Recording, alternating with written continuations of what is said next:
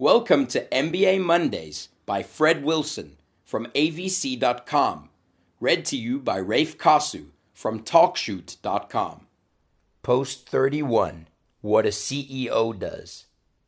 I'm posting this as an MBA Mondays post, but I did not learn this little lesson at business school. I learned it from a very experienced venture capitalist early in my post-MBA career.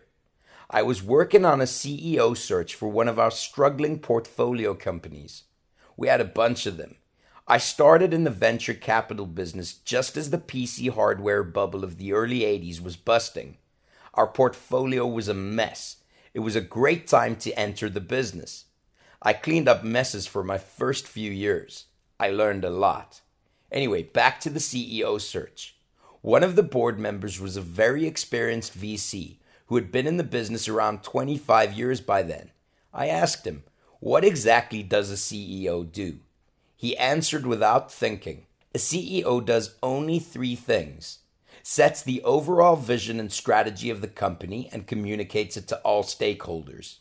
Recruits, hires, and retains the very best talent for the company. Makes sure there is always enough cash in the bank. I asked, "Is that it?" He replied that the CEO should delegate all other tasks to his or her team. I've thought about that advice so often over the years.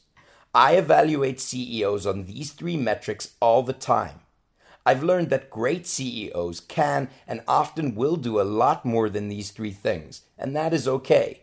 But I've also learned that if you cannot do these 3 things well, you will not be a great CEO. It is almost 25 years since I got this advice, and now I'm passing it on. It has served me very well over the years. That was Post 31, What a CEO Does. Thanks for listening to MBA Mondays by Fred Wilson from avc.com. Read to you by Rafe Kasu from talkshoot.com.